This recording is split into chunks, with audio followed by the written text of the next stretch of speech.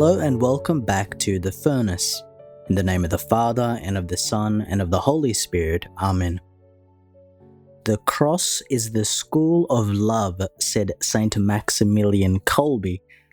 Similarly, Saint Francis de Sales said that Mount Calvary is the academy of love. Now, why is the cross a school or academy? And what can we learn from a symbol of torture and death? Today's feast has its roots in the 4th century through Saint Helena, who was the mother of the Emperor Constantine. When Constantine converted to Christianity, his mother Helena went to Jerusalem to look for Christ's tomb. And during an excavation, 3 crosses were found, as well as the wood plaque with the inscriptions made by Pontius Pilate, Jesus of Nazareth, King of the Jews. Now they wondered which of the 3 crosses was the cross of Christ.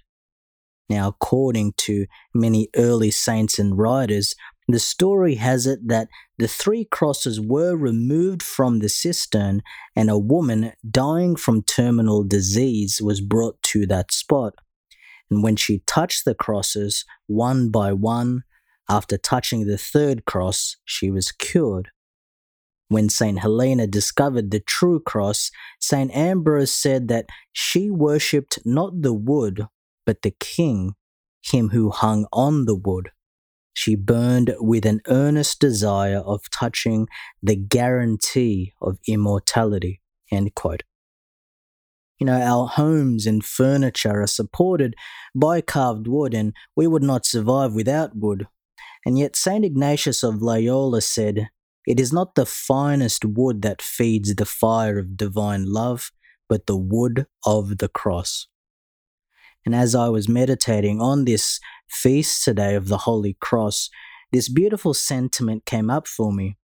Isn't it not fitting that our Lord, who was a carpenter, died on wood? So today I invite you to spend some time meditating on the Holy Cross, and don't just gaze at the cross. Have time to feel the wood and use all your senses when you gaze upon our Lord.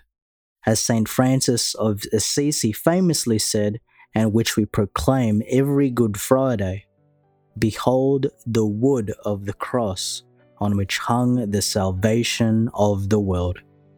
Let us pray.